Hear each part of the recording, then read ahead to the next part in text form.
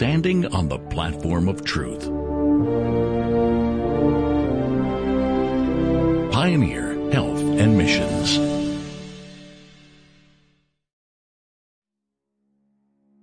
God knoweth all things. To some the question arises, how can God know all things and be love, and yet there be all this sin and misery? The answer to this question, while simple, is nonetheless not easy. Why, you ask? Well, stick around, and I will attempt to explain what I mean. How God knows all things is something we finite beings will never fully know, save that He does. If God did not first know all things, He could not then declare the end from the beginning. It is by His omniscience that He is able to declare what shall be. This also is why His word is called a more sure word, and because His word is sure, we can believe that He cannot lie.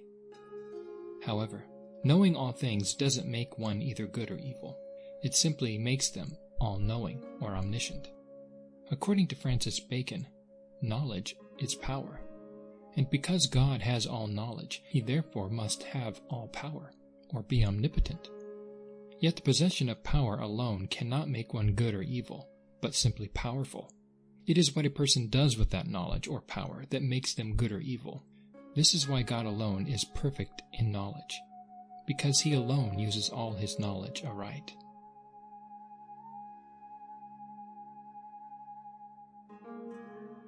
Let's consider us for a moment.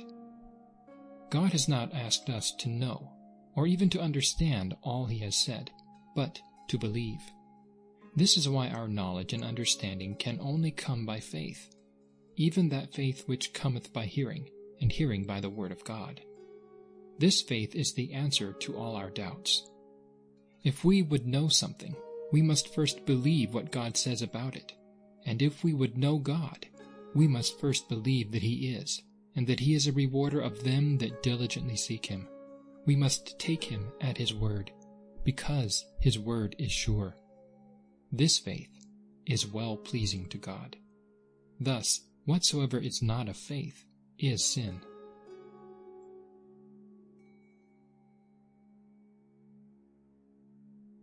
A certain man brought his lunatic son to Jesus to be healed, and Jesus said to him, "All things are possible to him that believeth." Tormented by the thought that his unbelief or doubt might cost him the life of his dear son, he cried out to Jesus, "Lord, I believe. Help thou mine unbelief." True faith, like that of this trembling father, must first feel its own need. He believed Jesus' words were true, yet he knew his faith in that word was not perfect. Therefore he cried, "Help thou mine unbelief." This man not only saw the truth of Jesus' words, but he saw also, by the words of Jesus, that his own fear and doubt may cost him all.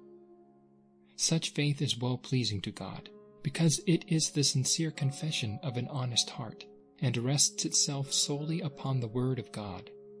Such must be the prayer of every sincere soul who would ask of God anything.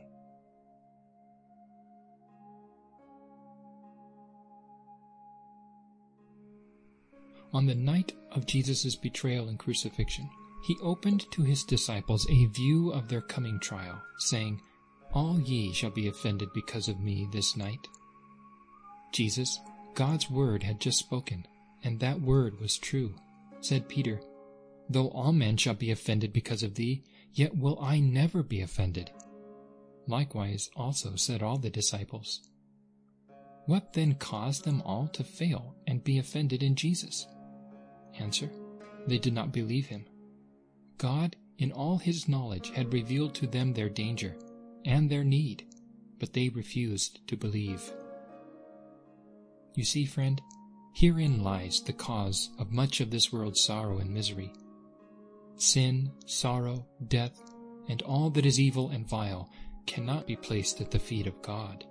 For God, in His all-knowing love, has revealed to this world both life and death, as it is written, "I call heaven and earth to record this day against you, that I have set before you life and death, blessing and cursing. Therefore, choose life, that both thou and thy seed may live. The question for us today is, will we heed the testimony of God's word and believe it and live?